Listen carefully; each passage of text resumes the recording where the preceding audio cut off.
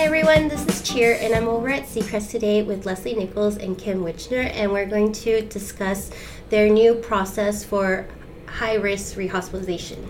Yes. So Leslie, tell me about it and what is the new protocol? Well, we've spent many months trying to determine why our patients are being readmitted to the hospital. We have not seen much movement in reducing our rehospitalization rate, even with doing deep dive chart audits and speaking one-to-one with the clinicians. But what we've decided to do here is include the clinicians in our weekly rehospitalization call, so they are actually speaking with the other ministries and the other teams to discuss and determine what we could have done to prevent this rehospitalization. And what we're trying to do here is get them to really have some ownership in the outcome of their patients in terms of what we've done to really improve the lives and the patients that we serve and to keep them in their home. What would be different from what they're currently doing as a case manager? I believe what would be different is that they have to, verbalize what they could have done differently and really take ownership of their actions or lack of actions, or did they do something that was overlooked that may have been able to prevent this rehospitalization. So I think it becomes a process where it's really an introspective review of who they are as a clinician and how they provide the education and training to our patients, as well as their critical thinking and assessment skills.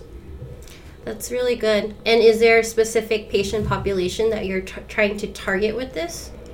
We're looking at the trifecta. We're looking at the heart failure patients, COPD, and our sepsis patients. And this is for all of the patients from every referring source?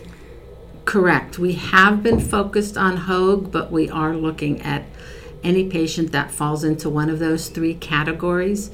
The clinician will be asked to participate on the call.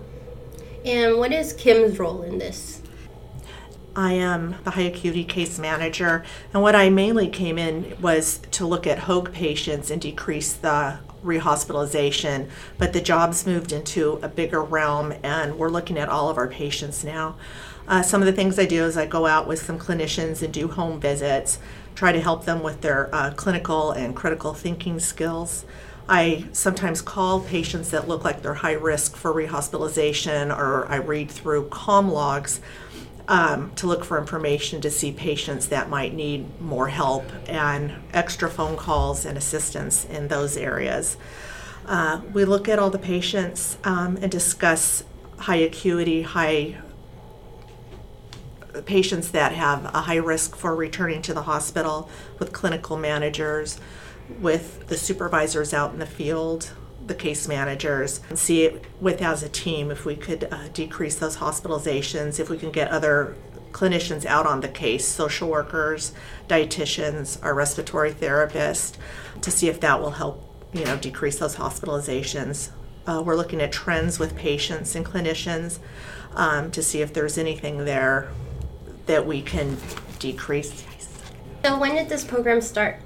Kim and I have been working together probably since June or July of last year, where we identified the need for a high-risk case manager to really assist the clinical managers in identifying those clinicians that we feel may need a little more education or support, and also those patients that are definitely high risk in refusing visits for whatever reason. So that's when Kim does get involved and will call the patient and offer additional services or just provide a quick assessment of the patient on the phone to determine if we can send a nurse out or a respiratory therapist out if need be. And so far, how successful has it been? That's the million-dollar question. I think both Kim and I feel it has not been as successful as we would like it to be. I think what we're finding is to change people in terms of helping them self-manage their disease process is the biggest challenge we're facing right now. We do send out our social workers.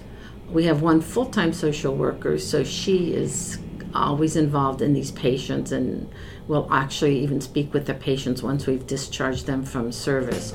So I believe our focus right now is really making sure that the patient understands how to self-manage their disease.